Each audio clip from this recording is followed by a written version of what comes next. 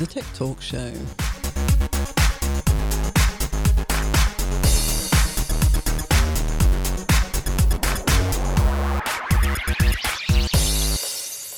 Hi there, my name is Sue Nelson, and for the next hour we will be talking about all things tech. I'm joined by my fellow presenter, Steve Griffiths, fire and rescue expert. Hi there, Steve. Well, expert's probably pushing it a bit too far, but yeah, from a past life. From a past life. So we're going to talk a little bit about your past life for a few minutes, and then we're going to sort of go over to our lovely guests today, who are Debbie Forster, CEO of Tech Talent Charter, and Eric Staff, who is MD of IoT as a Service. And before we go over to our guests, though, Steve, just describe a little bit about your previous job before. You're retired now, aren't you? Well, retired's a sort of broad term. No. In terms of you're retired from that job, though. Yeah, absolutely. And up until 3 years ago, I was working for a fire and rescue, responsible for operations. And part of that is actually managing technology and looking at what there is new in the market to actually take into that quite demanding environment, really, for fire and rescue. So, we've seen huge changes probably in the last 5 to 10 years, huge steps forward about remote operation. So the ability to be able to fight a fire but perhaps not put people at risk. So that's trying to do things more remotely then? That absolutely. As opposed to what used to happen is you just send a load of guys in, really. And girls. Risk, and of course, sorry. Yeah. But risk assessment being quite difficult, you just go in and have to make judgments while you're there? Yeah, so you're operating remotely with crews going forward and personnel in the position of risk. And sometimes you wouldn't know the conditions or the spread of the fire that they were facing or the emergency. So by using tech, you can get a better idea of temperatures, fire spread, how risky it is to do that. And then you can apply different technologies about remote operation, remote sensing, or even attacking the fire in a different way. So is that you do that when you arrive? So you've got a whole bunch of people who will go there, and then they've got a whole lot of equipment to actually assess? Yeah, so telemetry is a big thing for fire and rescue. So to be able to know the temperature of a firefighter, i.e. their core temperature or the temperature in the room that they're actually in, gives you a good idea of the spread of fire, and by able to geolocate those around the building and actually look at the conditions they're facing. But it's just not in the building. You've got things like thermal imaging, you've got remote cameras, you've got drone technology, and even robotics now, which is fantastic. So before, if you had to go into a crash structure, like a collapsed building, a lot of that work was done manually by staff tunnelling in. Now, actually, it may be better to be able to locate somebody through very, very sensitive sounds. But actually, the best ones to locate people were dogs, actually, and they still are. And they still are. But you're putting those animals at risk, and so technology is playing a hugely greater part in how we do things. So I know you're very modest, but you were a commander in the fire service. I mean, how many staff do you have? A good few thousand, probably. Yeah. Yeah. When you're at one of those sorts of, I don't know what you call it, events, let's say. Yeah, incident. If you know that there's people there, though, and you're desperate to get people in to try and save them, how do you hold back until you assess everything, or is it just no, there's people in there we need to really help? It must be really difficult decision making. It's like security. It's like cyber security. There is a scale of risk and there's a scale of control, so that you would change that dependent on the likely outcome. But you're never going to, maybe, I don't know, but you try not to put people's lives at ultimate risk to rescue. The whole point is you'll push it as far as you can, but to be able to push that risk level, the sliding scale, is to know what the condition is they're facing inside and how dangerous actually is it that they're facing. And how much autonomy do you have to actually make those decisions? Because I know that total. I mean, so nobody sort of... The tower block, Glenfield Towers, the person in charge had autonomy about making decisions. But what they do is they share and a bit like developing new technology, they work together as a team to say, I think it's this, do you concur? And there's a written log that says, we've taken this action because these are the control measures and these are the anticipated risks. And that would be the same, I suppose, as cybersecurity. You know, you have a sliding scale of security, dependent on what's the likelihood, what's the outcome, can you balance the two to push it. And quite clearly they did. I mean, there was a huge amount of bravery went on there to rescue people that undoubtedly would have died. Yeah, and it must be very difficult though, because every situation's different. And I know you've done fire and rescue on ships in the Channel, as well as buildings, as well as car accidents. It must be really difficult to judge all those different things. And is technology playing a part in that? Yeah, I mean, 20 years ago, you'd turn up at a factory and you might have a piece of paper that said, "Oh, it's a chemical plant or whatever," and these are the possible chemicals you'll come against. Now you've got in-cab technology so that you can actually interrogate en route, and that will say, right, these are the 5 first things you need to know. Because what happens is you get information overload. You can imagine, oh, here we go, there's a chemical plant. Here's 30,000 things you need to know. Yeah, and actually that's worse than having no information almost. So what we have is a tiered approach that says, right, first people on the scene, these are the 5 key risk things you need to be aware of, and 5 key hazards, let's say, for instance. And that's all flashing up en route. And once they get there, then you get more involved and more detail coming through. But what is the key about incident command lifetime is not becoming overwhelmed with information. It's actually filtering and pushing it away to get the core information. And technology really can help with that. Of course. Now, Debbie Forster, you're CEO of Tech Talent Charter. Do you want to tell us a little bit about Tech Talent Charter? And listening to Steve there, it's important that we have a really good balance of all different sorts of people who can help us with those sort of risk analysis, isn't it? Absolutely. I think at the Tech Talent Charter, this is a group of employers who are tired of just talking about the problem and looking to a solution. It's looking across, and if you have less than 17% of your tech staff who are women and women in technology, then you are looking at half the talent pool and you're looking at half your user base are not part of those discussions. Yeah. And that kind of problem solving with that dearth of talent is just not smart for business. And does that mean that the problem solving isn't completely in the round? Because in terms of cybersecurity, we were just discussing this before we went on air. If the huge majority of systems have been designed by men, then actually women will make the best hackers because they haven't thought about how women think and how women approach stuff. So in essence, that's a very weak area.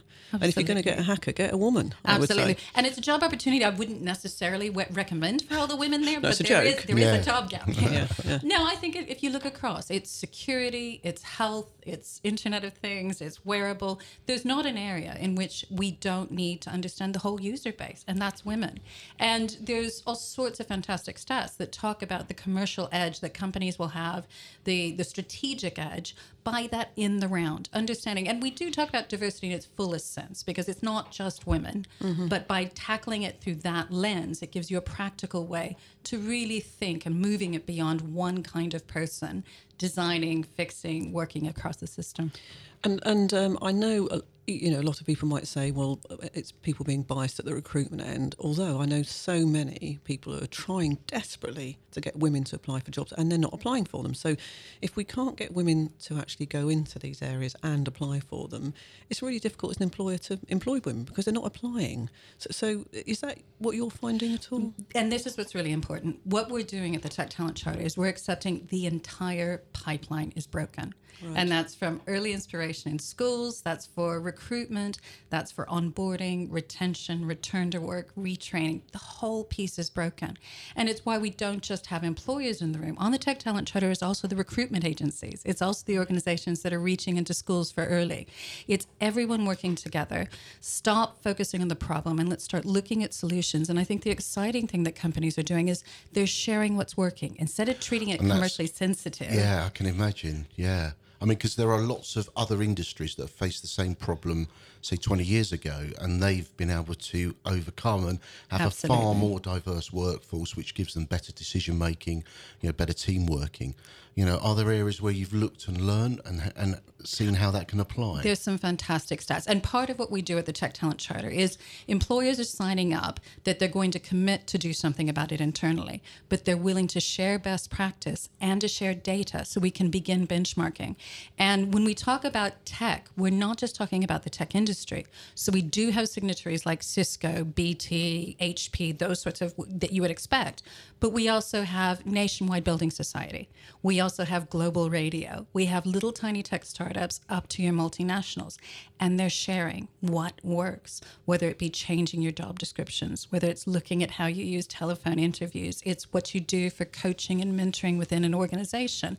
It's being willing to open your books, share what works, what doesn't work, and in startup fashion, hack it, try it, measure it, and pivot from there. And it's the industry, it's broken so deeply. The only way the solution can be found is if everyone's working together. Steve, in the fire and rescue service, I know it's quite controversial because quite a lot of the job is still physical, and you need to be strong and all that sort of to stuff. a certain extent. But So, and I know you worked quite a lot on diversity in fire and rescue.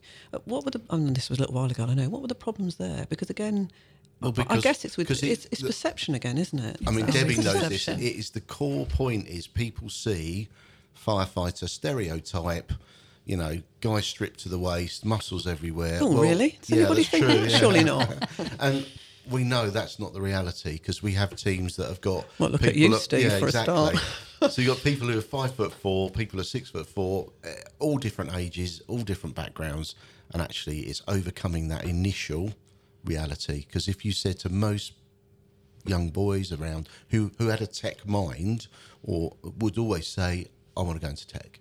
Yeah. There's probably very few females that would say, that's where I see. They might say, I want to design something. I want to develop something. And there's the key. And in fact, we were at Unbound a few weeks ago, and actually half of the app developers were women. And it's if you start with this idea of talking to girls about what it does, not tech for its own sake, but the problem it's going to solve, helping them move from being consumers to creators, to see that creative part in the problem solving, that is at the heart of great tech. So is it about vocabulary then? In some ways, it's vocabulary. It's the imagery we show. It's being able to talk to both boys and girls. You need to normalize it across the piece. So when the 10-year-old girl says, "I want to go into tech," the boys don't look across and think strange. You need to change the minds of parents. It's a long process, and it's showing the next step.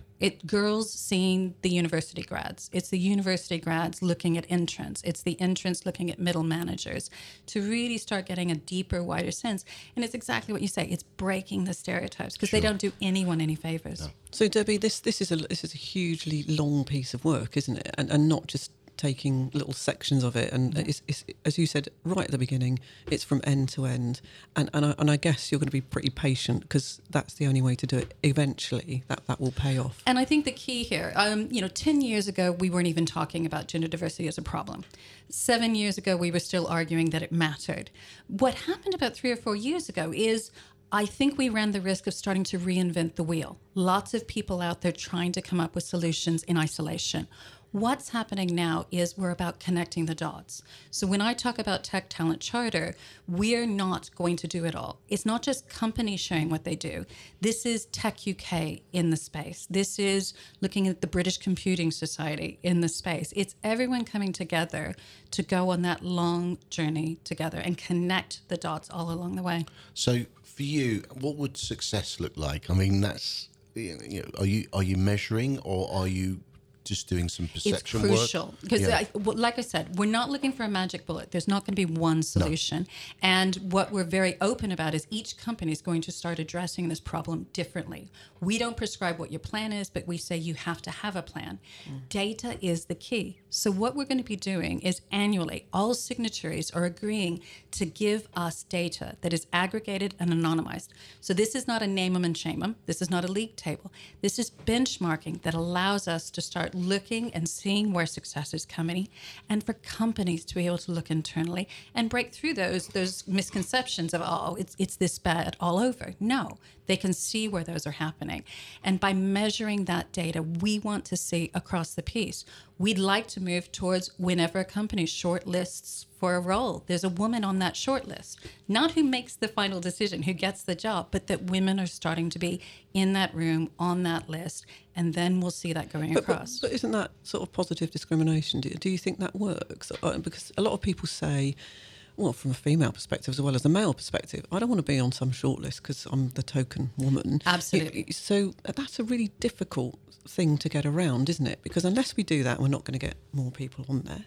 We had a really great interview a couple of weeks ago where they were talking about a lot of their staff were saying, and there's the male staff saying, I'm not coming to speak at your conference unless there's women on the panel. So, don't ask me. And I thought that was a really interesting way of doing it because it was forcing the people who organised the conference to then get around it and realising that actually other people are noticing. And this is the push. And what I'm pleased, what I hated for a while is whenever you walked into a diversity thing, it was a room full of women. Where are the men? And so Tech Talent Charter is men and women. It's accepting when we say women, we don't just mean white middle-class women. It's pushing across that whole piece and starting to say things aren't good enough. It's why we're delighted that the recruitment companies are in the room because there's that push back and forth. The recruitment agencies, what do we do? The companies don't take them. Companies saying, what do we do? They're not putting them forward. Get them both in the room. And by starting to measure the data, we will force people to start looking and doing things differently. Looking beyond the old pathways of recruitment, looking into different places, thinking about women retraining, thinking about moving across, how return to work at peace. So it's a long, slow journey, but an exciting one. And Eric, in terms of the Internet of Things, for me, if we just talk about domestic situation, I know we're going to talk later about the sort of industrial application of Internet of Things. At home, I know that a lot of that stuff's been designed by a bloke who definitely hasn't ever cooked a meal. Yeah. Or, my fridge doesn't open the right way, and I've got a cooker at the moment where the smoke detector's right above the door. I mean, who did that? Somebody doesn't cook, obviously, doesn't cook sausages anyway.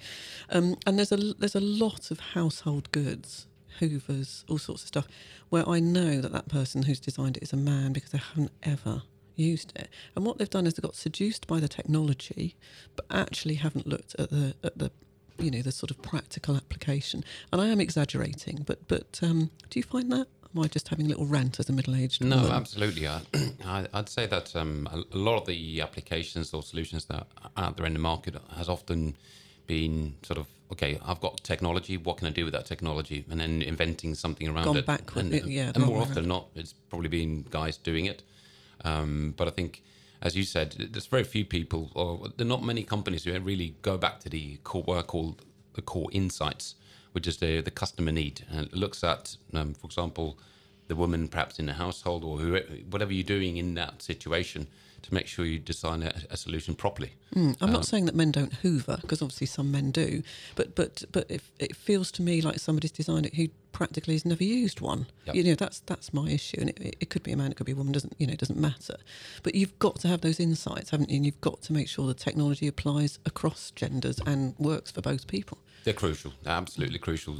I mean, I one of the companies I used to work for was Telefonica, and pretty much the whole company was run around insights. It's all in the understanding the customers. The whole base was segmented into, I think at that time, it was 5 main segments. And you had rooms that were all made up to actually sort of experience their lifestyle, how they lived, to understand them. And I suppose as you sort of advance that, now it's almost down to the segment of one, because if you're truly internet connected and through IoT, I should be able to really understand your specific requirements, because you'll be very different to everyone else. And that could be somebody elderly who is vulnerable, all sorts of things, isn't it? Yep. And Debbie, how do we get women into not just IT, but science, product development, that makes such a massive contribution, yet it feels like, I don't know, there's a reticence, and I don't really understand why women wouldn't find that interesting. I mean, engineering, you are literally guaranteed a job if you go and get an engineering degree. Why? And I think it goes back to, it's against stereotypes. I think from a very early age, women are presented with stereotypes, and tech and engineering is a geeky, male-dominated, isolated piece. We've lost that sense of creativity, of making, of doing, of those sorts of things, and solving problems. There's a lot in the press, and rightly so, of where the conditions for women are difficult. I think there's a lot of research as well around confidence.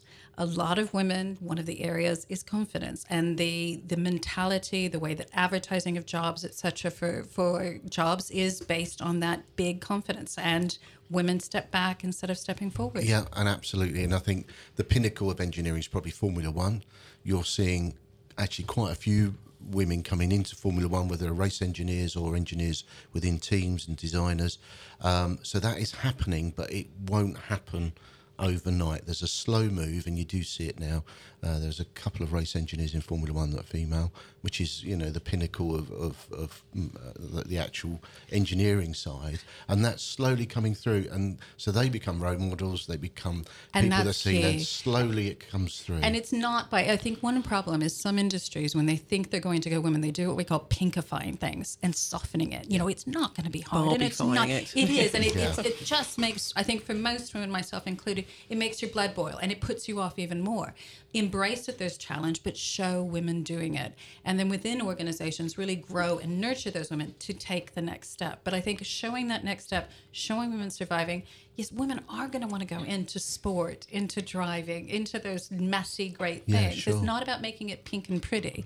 It's showing how women can do it. Because I know if I was designing a new shopping experience based around artificial, you know, augmented reality, the majority of people I'd have on the development team would be female, because actually probably 70-80% of those people are going to be your target audience. Well, And women are they- good at spending well, money, let's face it. They're well, better at spending money than men. You know, my retail experience takes 2 minutes. I need a new T-shirt bought. Whereas I know, being in a household of women, it takes a long time to decide what you're going to buy, and there's a lot of time goes into looking again, searching again. And of course, that is a. You don't understand any of that, do you? No, I don't understand, and that's why I shouldn't be let near any development that's around retail. But the reverse is true as well, isn't it? There are some environments and some things, you know, where women are quite predominant. And Absolutely. actually, you know, and I think teaching is a bit of an issue. You're particularly talking at- to at- someone who used to be in education. And again, You know, if you look June- in primary schools, Absolutely. where are the men? How are we making them feel welcome? How are we making them see that's a good career path? Any industry will be hampered if it is dominated by just one gender, because it will be a disconnect with the people they serve and work with, whether they're users, patients, stakeholders, you name it. Diversity, everyone wins when we get diversity right. Yeah. So Sorry, just a question. Do you think there are any learnings from when you look at sort of women's football? Because in my mind, when I grew up, you know, no girls played football, and suddenly in the last 5 years, it's huge, phenomenal. Everyone's into it. Now I think even a third of all registered players are women. And I haven't really thought about it and how that happened, but it's happened so quickly. You get a tipping point, don't you, Debbie? That's where you work through, and it is about looking at that whole pipeline, because that was happening as much as what was happening at the media, at the professional level, but down at grassroots in schools, and encouraging girls into that piece and looking at the next step all along. This is where we go back again and again. You have to connect all the dots and look at the whole pipeline, because it's a broken, leaky pipeline. Mm-hmm. The same was true for sport for women. So we're going to have a little break in a minute, Debbie, but just tell us what you do, what's your role, and how can you help organisations? Can they come to you? Absolutely. So at the Tech Talent Charter, it's a very easy, low entry point to come in. Companies join. We've got lots of paperwork, but it's a 10-minute join once you have buy-in. Really, companies are agreeing to what I call people, plan, practice, and data. So a company agrees that they're going to have a senior person in the organization who takes ownership, that they're going to have a plan that internally is public within the organization. So they sort of have a champion internally. They have a champion, they have a plan, then they're sharing that practice. Now, for some company, that's sharing case studies, that's speaking at our events, it's putting things out, blogging about it, etc. And then it's that data, sharing it through. From that point, the companies are just coming from everywhere. We're pushing towards, we have a big event in November at the Gherkin. We're on course for our first 100 companies who are joining. And what I love as a CEO is talking to companies who are coming back and saying, what else can we do? Can we sponsor something? Can we share something? Is there something else that you need? There is industry and appetite amongst women and men at all levels across this to really reach that critical mass and start really moving the dial on gender diversity. And what would you say to somebody who's running a company and going, "Oh, it's all fluffy, that's all rubbish"? I mean, what? Because you must get I've a had lot 20 of that. years in the fire service of people saying that. yeah. And the strongest teams were those that had a mixture of men and women on them. But how do they you were the most demonstrate? open to change Yeah. and the most open to collective working. And if you had a male-dominated team, it became almost feral if you didn't have a really strong leader. And that's the reality of it. And the mixed teams were by far the strongest. But there are downsides to having just female teams, though, too. Oh, And Yeah, it's yeah, diversity full stop. And Yeah. there's some cracking data out there on the changes to revenue, competitiveness, etc. And it's not saying because they had women. It's about industries that mix. moved Yeah. beyond Yeah. having one preponderance of one gender. Yep. When they move across, they're profitable, they're competitive, they move up in that structure. And a mix of ethnicity as well is a really strong and powerful thing And to have, yeah. diversity full stop. Yeah. And again, it's why I always say it's not just white middle class women either. It is about really, but what we say is by focusing on gender, the practices that you do there benefit diversity full stop. So you sort of learn from that. Absolutely. And you would advocate that as your first step before you go even wider. Well, I think, and it varies from company to company. In Yeah. bigger companies where they have the bandwidth to do that, working across, and I love working with those companies where it's part of that fuller, and I love the way the distinction is starting to move from just diversity to inclusion. Because once you start about inclusion, it's not just getting them in the door, it's keeping them there and building and growing them within the organization, not a bolt on. I think that's true of all things in technology as well.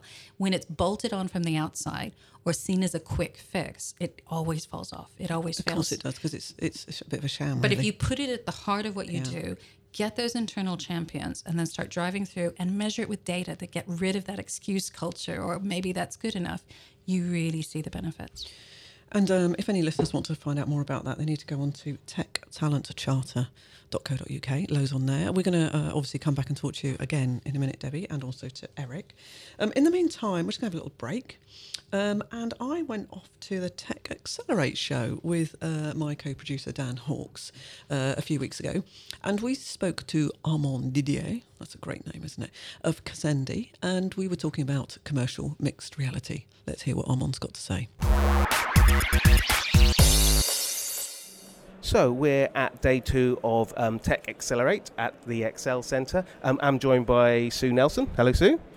Hi there, some great stuff here, isn't there? It actually is mind-boggling. I think it's amazing, some of this. So we've got artificial intelligence, we've got robotics, we've got virtual reality. We're just submerged in all this stuff today. It's fascinating. I haven't had a chance to have a good look round yet, but I'm going to have a look round soon, and it really is a big show.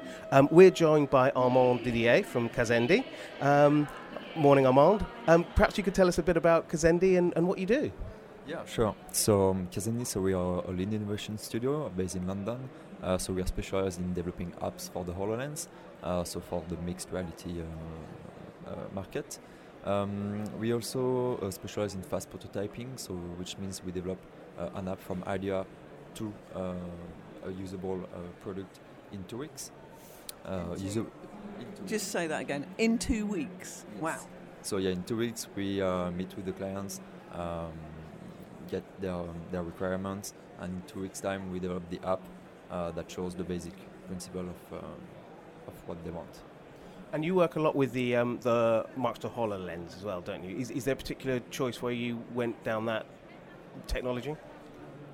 Well, it's well developed first, but we are not related at all with Microsoft. It's just a choice of technology.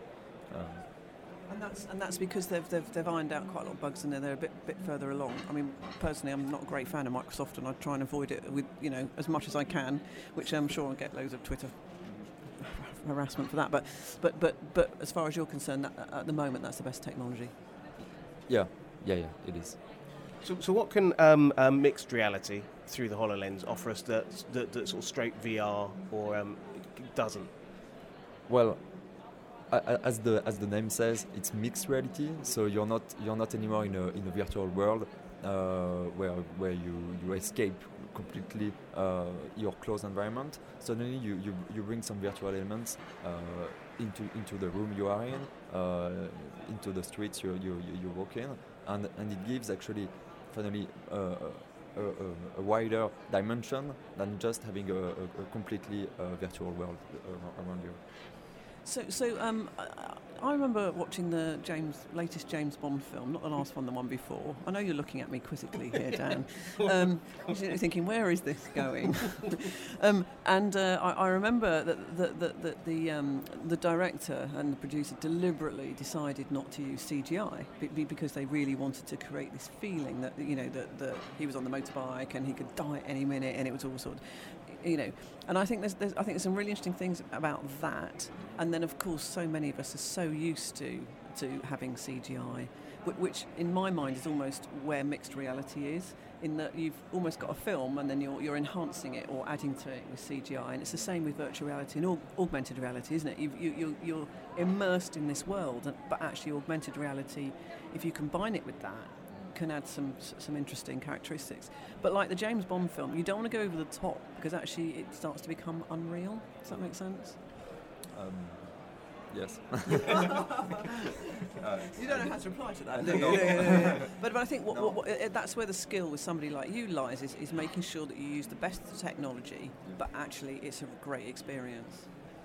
Yeah. I mean, the aim is to have some. Yeah, I would say the difference between like movies and what we do mixed reality is that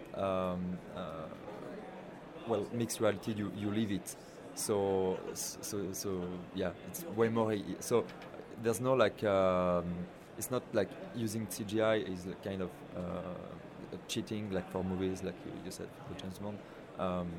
In mixed reality, using this is actually not using CGI would be cheating. You see what I mean? And what you're doing is, what you're saying is, you are completely immersed in it. And I think what a lot of the film studios are trying to do is trying to work out how they get that virtual reality experience when you go and watch film. And I think they're still struggling with that, don't you, Dan? It does seem like it. And 3D doesn't seem to have taken off. It's still just a bit of a gimmick. So. But also we're British. We don't like sitting there with those stupid glasses on. It's quite embarrassing. I wear glasses and all my glasses are stupid. I did think that. So recently, Microsoft launched their new super fast Xbox One X, confusingly named, and it's got super fast processing power. It's got 60 frames a second, I think, graphics processing. But in the launch, they didn't really mention anything about VR, and they didn't seem to sort of mention having, like the Sony VR, they didn't seem to have a VR option. Do you think this is that there's a move away from that, and so mixed reality is going to be more involved in gaming, or do you think they're missing a trick? No, maybe I think they will just take two different paths. So I think it's so. Before what could be used to do like several applications in games or VR or whatever. Now they actually take different paths and to fully be developed in their field. And what's the most? You can't actually mention a client because you might get into trouble. What's the most exciting thing that you've been working on recently that you're really proud of? Well. Obviously, every project is exciting because it's like they're all different. So we've worked with data visualization, brand awareness, operation. So I guess every project has its own difficulties and its own challenges. So. I think you need to work for the diplomatic service, Armand. So I'm just wondering. So, what sort of sectors are you working with at the moment? And is that range of sectors expanding as more companies are sort of wanting to embrace what can be offered through sort of mixed reality? So actually, we see more and more of data visualization projects coming in, because I think at the beginning there was a lot of more like brand awareness projects. You see holograms, it's like visually really attractive, but now they start to realize that it offers new ways to assess data, to explore data, and for example for businesses to take better decisions and faster.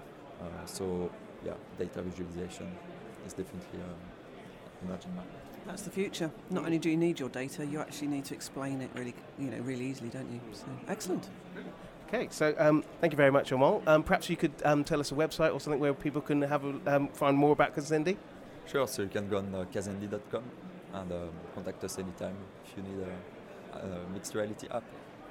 Armand, thank you very much.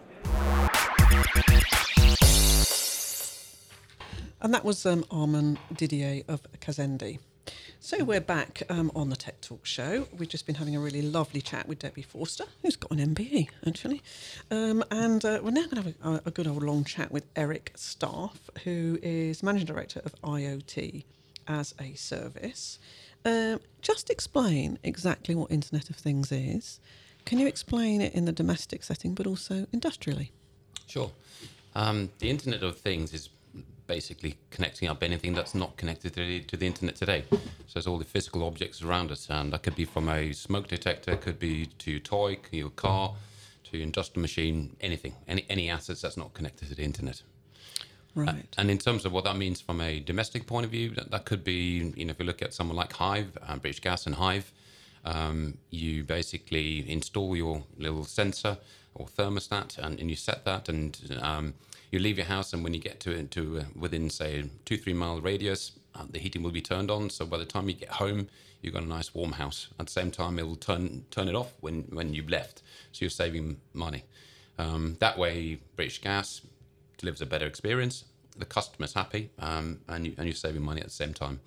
And I suppose from an industrial point of view, there are huge opportunities. If you look at the wider Internet of Things, it's valued by McKinsey's between $4 to $17 trillion by 2025. So it's a huge opportunity.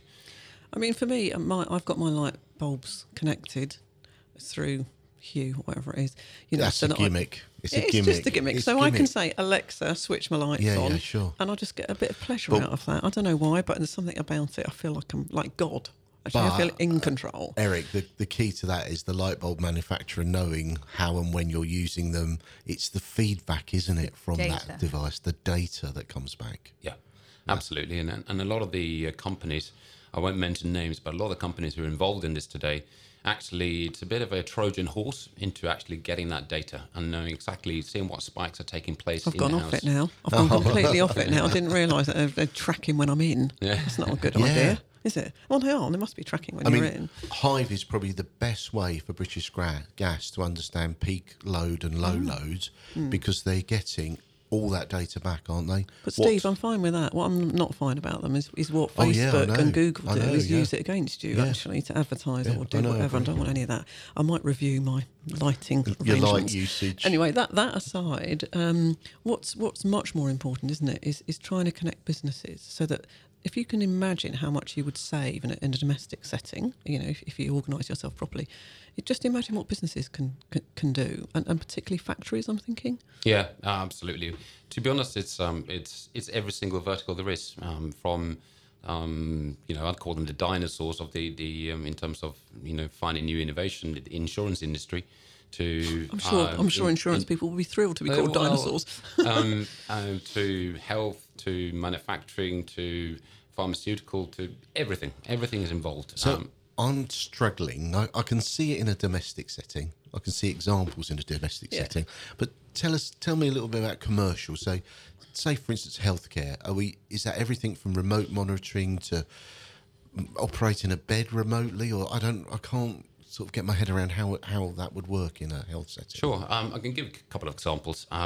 So if you start with the insurance industry, because I think it's actually quite interesting, because the insurance industry typically is very, very conservative, and they tend to be the last to move. But what's happened over the last couple of years, once upon a time I was a young driver, and the insurance premium was huge. So nowadays, basically, you've got some new players coming up in the industry who are basically putting a little box in your car, and through that box, they're able to basically identify how you're driving. Oh, God, please don't let me have one of those. So the advantage of this is that you get 3 calls, basically. The first call is to you as a young driver. More often than not without being sexist, probably a boy who's driving like a boy racer. First call saying, if you continue driving like you are at the moment, you're likely to have an accident and you could even kill yourself. Second call is to parents. Third call is to cut you off. That way, they have reduced the claims by 30%. They increase their sales because actually they're attracting the right people, and they're able to offer better prices. Wouldn't get And you last on but that, not least- Steve, would they? They wouldn't No, get your but insurance Last on but not that. least, the Yeah. child is actually alive. Yeah, and that's why my daughter, when I'm driving her car, says to me, "Dad, stop driving like a boy," because she said I've got a black box fitted. Don't forget, so I have to drive a lot more sensibly. Like a to district charge you. nurse when you're Yeah, driving her yeah, car. Miss Marple, she says. Yeah, drive like Miss Marple. So that's just one example. Another example is if you look at trains, look at British Rail or Virgin Trains, etc. If you look at Trenitalia, which is the equivalent in Italy, they've gone from typically you take a train out of production or service. You've got a certain slot when you service a train.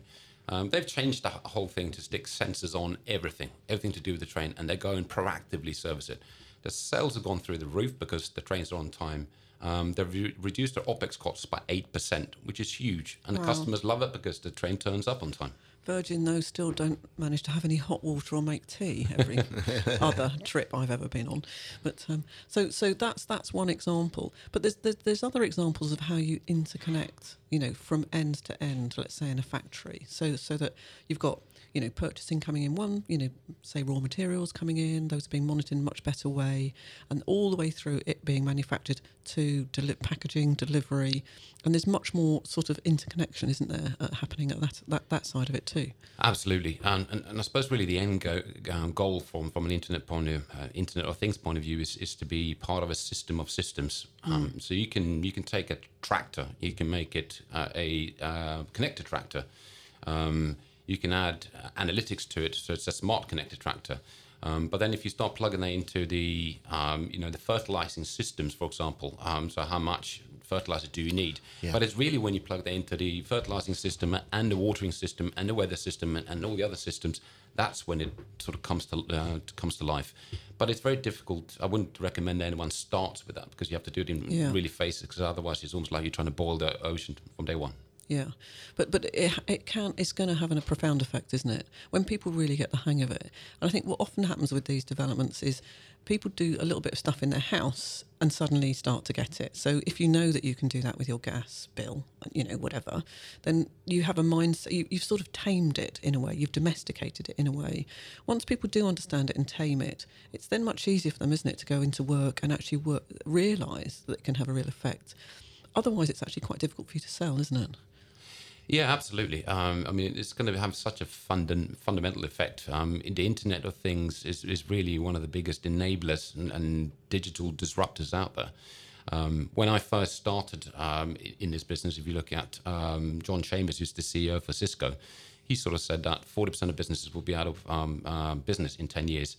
I was very skeptical. Now I believe that more just because they're not going to improve or use IoT for efficiency? Absolutely. So let me give you an example. So there's if you look at the people with breathing difficulties, traditionally they used to drag around two massive gas canisters. Yeah, that's right, yeah. And which is not great when you've got a breathing problem to start with. No.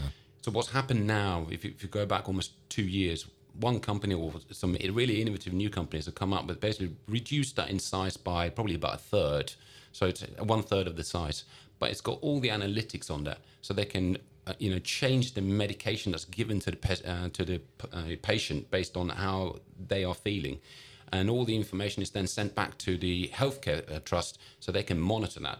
Now, those companies who don't get involved and who might have that big gas canister, they'll be out of business so quickly. It's such a big change that's taking place.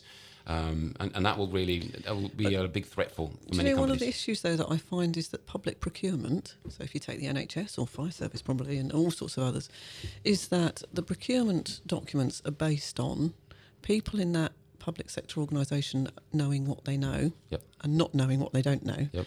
And therefore they're often actually setting criteria that are the old gas canisters, right? Yep.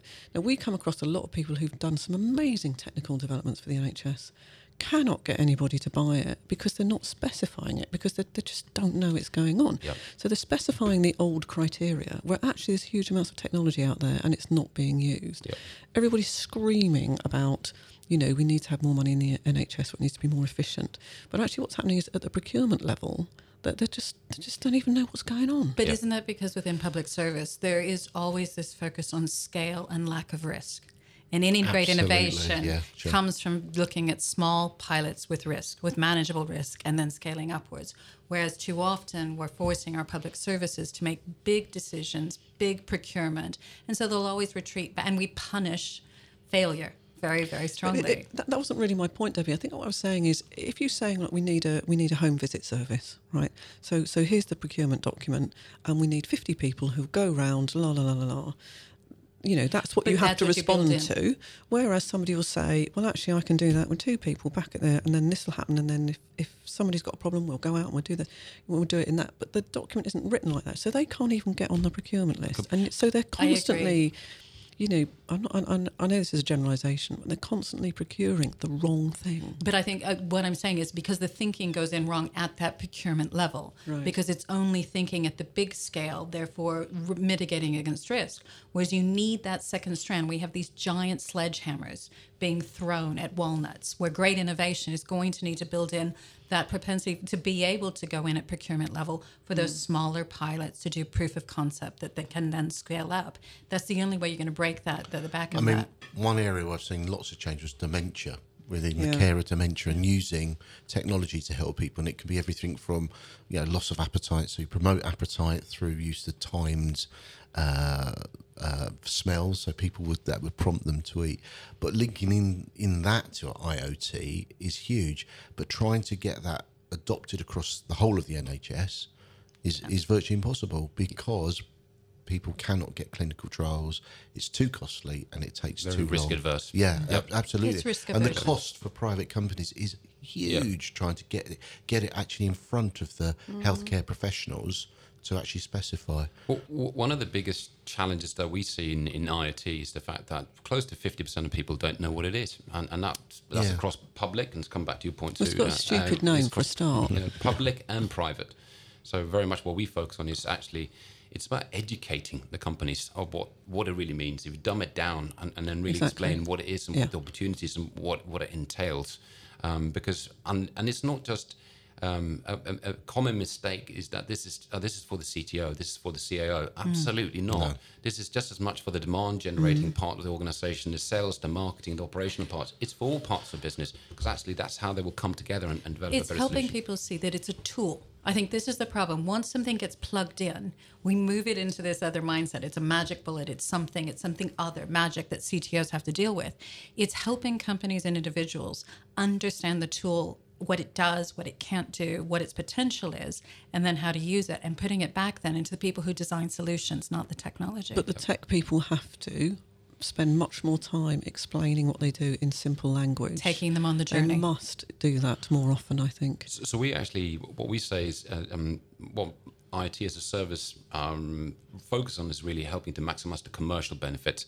We don't, to be honest, technology is just an enabler. So we don't even talk about technology. It's about understanding the insights, the needs, and the key issues and opportunities, and from that defining a strategy, and then the technology comes in to enable that. So is that the first area you focus on when if a company comes to you and say, look, we're struggling with IoT and how to apply it into our business? That's the first area you go to about commercialization, i.e. a benefit. The need, what's the issue? What's the pain point? How can we? It could be that the customer experience is not great. It could be that you got a big, hole in your P&L. You got a massive cost. Like, take for example, British Rail. They spend £300 million a year going around checking embankments to see if there's been movement. We've got people running around doing that. Well, that's a completely ineffective way of doing it. A couple of sensors in, you saved probably 298 million, and you're a superstar. Yeah. So your business, can somebody bring you in and say, I've got this problem, can you help me? You know, is it often that they have identified? Yeah, very much so. It tends to start in, we have probably different phases depending on where the customer is on their sort of journey. I suppose the first point is around learning services and helping companies to understand what IoT is. How big is the market, what's happening in segments, what are the key trends, how is my business model going to change? The second part after that is really defining a strategy. It's not about technology. We don't even talk technology at that point. So it's about defining your IoT So it's strategy. like your normal corporate strategy. Yeah. And often that will be about income and sales or how the market's going to shift in 5 years' time, and you've got to be prepared. Yep. That sort of thing. And then the third component is then basically, okay, I now know what it is, I know what my strategy is, and then how do I execute? Because that's where it can become very challenging. If you look at the IoT ecosystem, thousands of players, and you've got interconnectivity issues, etc. So then it's about helping to define what that proposition will look like and executing on it. And there's presumably going to be a mismatch between the current talent and the future talent that you're going to need, a significant mismatch. Yeah, no, absolutely. There's one of the biggest, once again, problems in IoT is that what IoT does is bring together people you've got two camps, the IT camp, and we all know the IT managers, and the OT guys. And it's basically about bringing those two worlds together. And typically there's very, very few people out there with that skill set who can understand that and able to deal with that. So there's a massive shortfall. We talked about cybersecurity, similar shortfall to that. Debbie, there's a real issue about digital skills. I know you, is exercising you, particularly in, the next 3 to 4 years. Brexit's not helping. Your views? We've got to go deeper. There were some breakthroughs in education and how we're trying to do it, but I still think we went at it focusing on the how, not the why, the problem solving. And I think we're still going to feel that. And with Brexit bringing through that pipeline getting more and more strangled, we have to go back to that core problem solving, understanding tools, and then demystifying it. Stop talking about it in language that no one understands and isn't accessible. Absolutely. I mean, I've got a dreadful, awful statistic here, which is there's a looming digital skills gap, can't even say that, where the UK needs 1 million more tech workers by 2020. Now, that's 3 years' time. That's staggering. And if you look at the stats that talk about the number of jobs that won't require digital skills. So it's both a skills gap and that we have people who are going to lack those core skills to access any kind of job. A retraining program that's needed. Because actually by saying tech skills, what actual tech skills do you need? Do you mean? Because if you've got machine learning, you've got all those things there. Actually, what are the skills we need? Is it data interpretation? Because the metrics coming back from IoT will overwhelm a company, won't they? So it's absolutely. Yeah. I think certainly from a data point of view, probably it's hard. It's difficult enough. It can be difficult enough for a company to launch an IT solution, but probably the most challenging aspect is what data you're looking for, because it's like a needle in a haystack. Yeah. And finding that information. And I think similar to what you said before about but I think in a fire. Are we going to have the skills internally though? Are we going to have to go? I'm going to have to bring them into the country? But I think there's a deeper core skill, because if we only aim for that problem that's coming in 3 years, the next problem coming down, the next skill set, the best thing we could do across the UK and skilling up people at every age is learning to learn. It's how to pick up new skills, build that resilience, build within companies and within ourselves as individuals that we're always now going to be retraining. We're always going to be needing to pick up that new skill set, whether it be learning what IoT is, whether it be about the machine learning. It's problem solving and learning to learn. If we give that to people, then we can keep ahead of the curve. But so far, we've been going very, very specific. Let's teach people to code.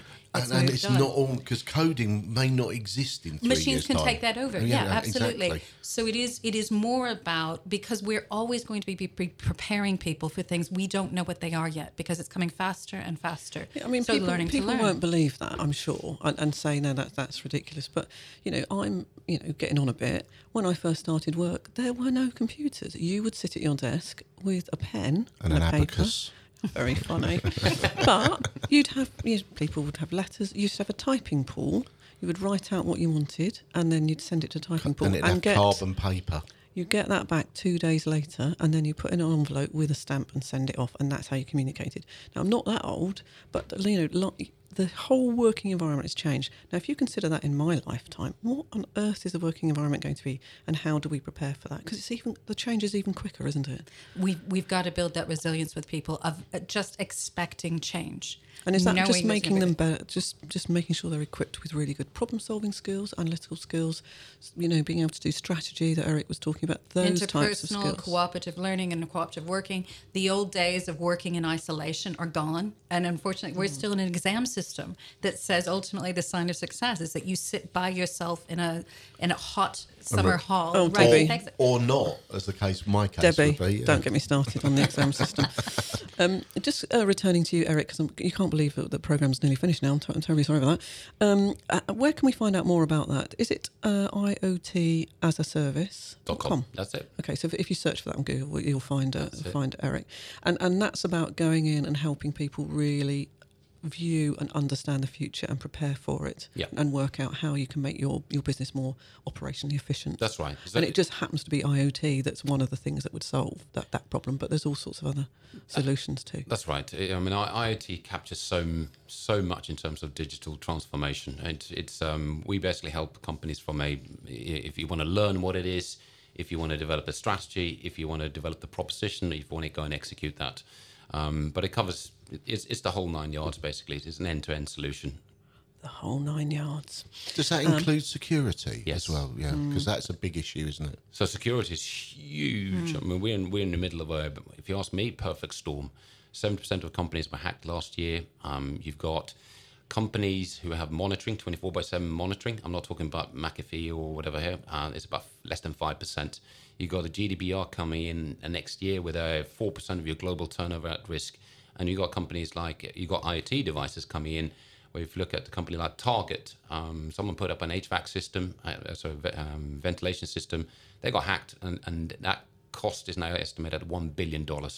So it's huge. God, I'm all completely scared now. Completely scared. So if you don't know about IoT and don't know about cybersecurity and you're running a business, you better find out pretty fast. Thank you very, very much to Debbie Forster. And don't forget, you can check her out at her website. And if you just go on to techtalkshow.co.uk, all the contact details will be there. Yeah. And thank you also very much to Eric. Thank you, Eric. That's great, thank you. Yeah, you scared the pants off me, I can tell you. I just see it as an opportunity, personally. Yeah, well, there you go. That's the difference between us, Steve. You've been listening to the Tech Talk Show, and we're now syndicated to dozens of radio stations across the UK and further afield. I think we're in California now, and Kent Coast, and Manchester, and Michigan, Malta, all sorts of places. Thank you very much to my fellow presenter, Steve Griffiths. Cheers, Sue. Thanks. A pleasure. And if you want to recommend any future guests, someone doing something groundbreaking in the tech sector, get in touch with us via Twitter on @TechTalkShowUK, or if you just want to slag Steve off, please go on there as well. And we've got hundreds of podcasts now. If you go to techtalkshow.co.uk, you can catch us on there. So have a good week, and worry about your cyber security. Definitely, yeah. Have a good week. Switch off those light bulbs. Switch those off, and we'll see you next week. Bye now.